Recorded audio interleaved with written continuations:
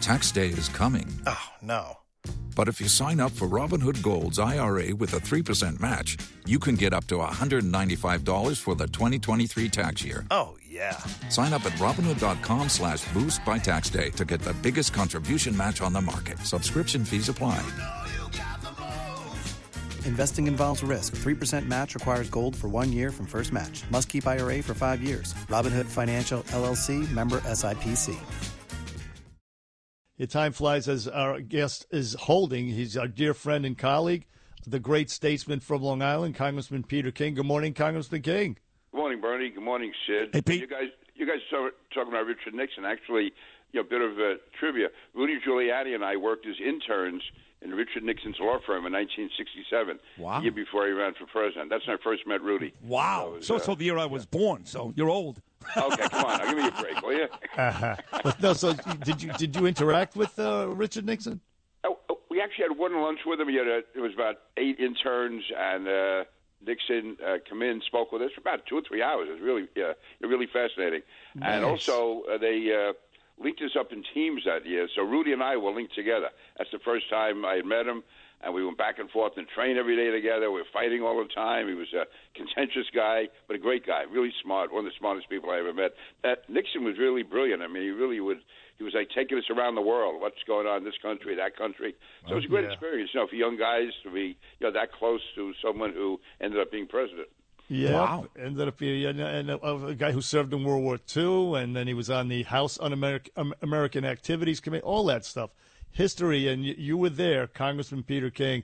And speaking of history, the unprecedented raid on Donald Trump's Mar-a-Lago residence. I know, Congressman Peter King, you tweeted a couple of things about it, but let's hear your thoughts on it this morning right here on the Bernie and Sid Show. To me, this is absolutely indefensible. Unless they show that he had nuclear secrets there that he was going to be giving to the Russians or the Chinese, there's absolutely no justification for this whatsoever.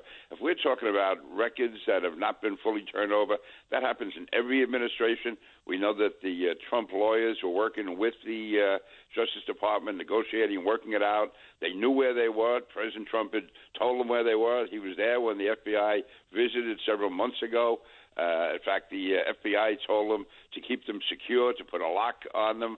To raid anyone's house, that is the last thing you do in a criminal investigation. Only if everything else fails, you can get subpoenas. What they should have done, if they really are concerned about some record, they should have asked President Trump's lawyers, we want these records. If the lawyers had said, no, we're not going to give them to you, then you go to court and you get a subpoena and you argue before the judge whether or not the records should be turned over. Nobody in the meantime is going to be destroying records if it's in court and it's being discussed and debated. So they had everything, even if this is somewhat serious, I don't think it is, but even if somehow there's some serious records they want, there's so many other measures they could have taken to get them. To me, this is done to intimidate. It was done with Roger Stone. It was done to Rudy Giuliani. I mean, last summer, they raided Rudy Giuliani's apartment to get his cell phone. All they had to do was ask his lawyer to turn it over.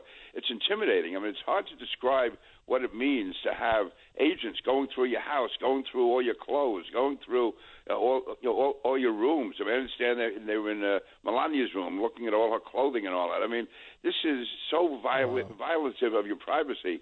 And to me, what it does also, if you're anywhere in the Trump world, if you could be someone who's going to be questioned by the FBI, and this is basically, to me, is saying, if you don't tell us what we want you to tell us, we can raid your house. We can go in your house at 3 o'clock in the morning. We can get you and your wife out. We can put you in handcuffs on the front lawn. This is such a intimidating type procedure, which is why it's only used in the most serious cases, like if there was a big drug deal going down and they wanted to get the drugs before they were disposed of, or if there were serious weapons involved. But on something like this, where you're talking about records, which, by the way, it's even controversial or debated, but it's what records have to be turned over, what the procedures are. So, I mean, this is, to me, absolutely, it's police state tactics. It's the type of thing that goes on in banana republics. And for them to say that Joe Biden didn't know about it, if that's true, to me, it's even worse if he didn't know about it. Right. Not know about it, because that shows that he's totally out of touch.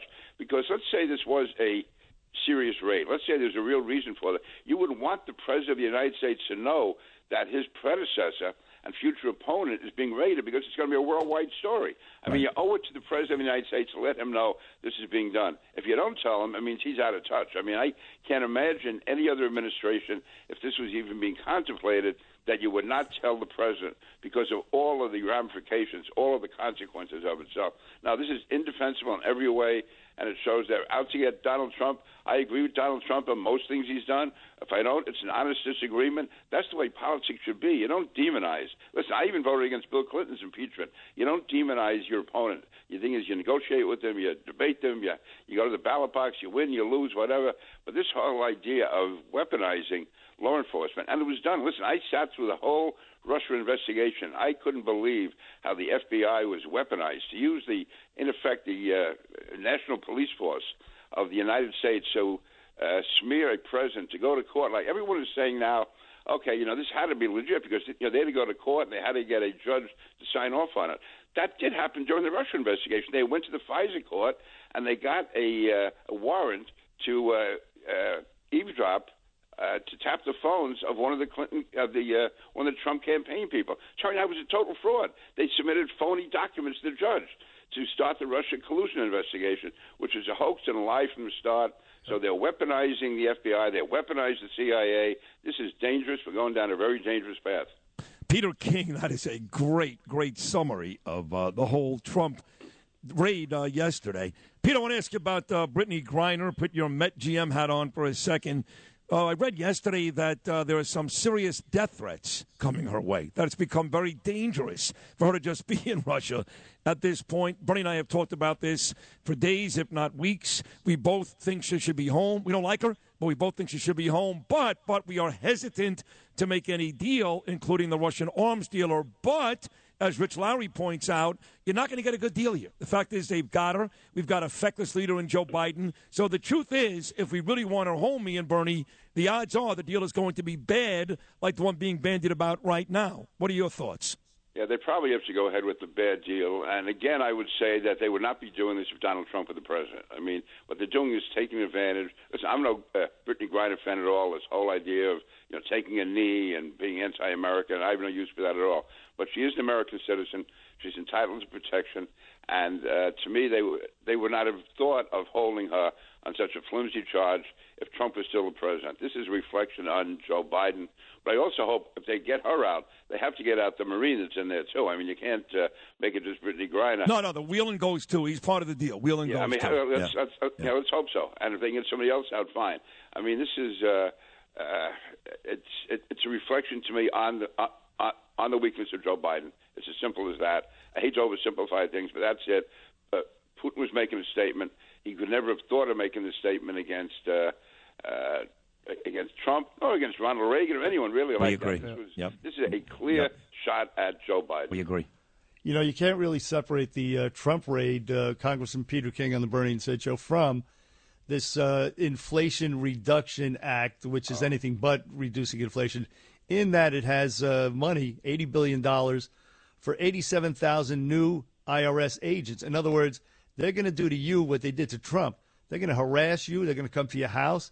They're going to spy on your bank account. I mean, this is the trend. Authoritarianism, totalitarianism, more Big Brother, and these kind of ham-handed tactics that they perpetrated on Trump the other day and now want to perpetrate on the American people. I mean, this if we don't take back, they can. If we take back the House and the Senate, they can reverse this IRS bill that this $80 billion. But we have to take back both chambers. What do you think about this new tax army that the Democrats want to foist on the American people? Yeah, Bernie, you're right. This has sort of gone under the radar. Talk to anyone who's gone through an audit. They can bankrupt you. They can destroy you. They come in. They can stay there for a year going through all your records, force you to account for everything. Listen, I've known people who've gone through year-long audits and in the end have gotten paid by the IRS. It turned out the government actually owed them money. But in the meantime, they spend a fortune defending themselves. And if you're a small business and you're being targeted, let's say you're a local real estate guy or a local insurance person, a local lawyer, and you've been active in the Republican Party, and suddenly they start auditing you, they can put you out of business. I mean, and also here's the other thing. Once it's out there that you're being audited, Clients may stay away from you. It'll be hard to get new business. I mean, it's a destructive power. We saw what happened with the IRS under Obama, how they were going out and they were targeting conservative groups and conservative people. And to have that many new agents out there going and giving them a free rein, to me, it's like the FBI without guns. To send them in but really talk to people who've gone through an audit. Totally innocent people who end up, it turns out they didn't know the government anything. It was a year of hell they went through. I've had good friends go through this.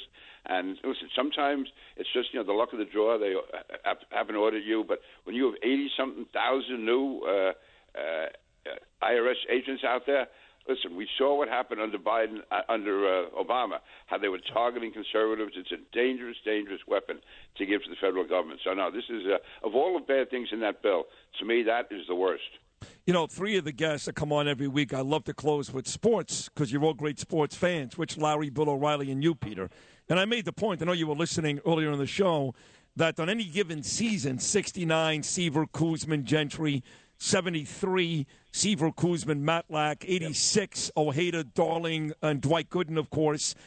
2000, Hampton, Leiter, Jones, and Reed. 2015, Cologne, DeGrom. This is all top of my head, by the way. Syndergaard, all these guys. I'll make the point right now that besides the obvious that DeGrom Scherzer is the best 1-2 punch, not just in Met history, but in some of all-time history, that the other three, Bassett, Carrasco, and Walker, give the Mets their deepest five-man rotation one season in the history of the team. Is that too aggressive? I would say almost in the history of the game. I mean, you can't find first of all, the Orioles had four. The Orioles, don't forget, had 4 20-game winners in 1 year.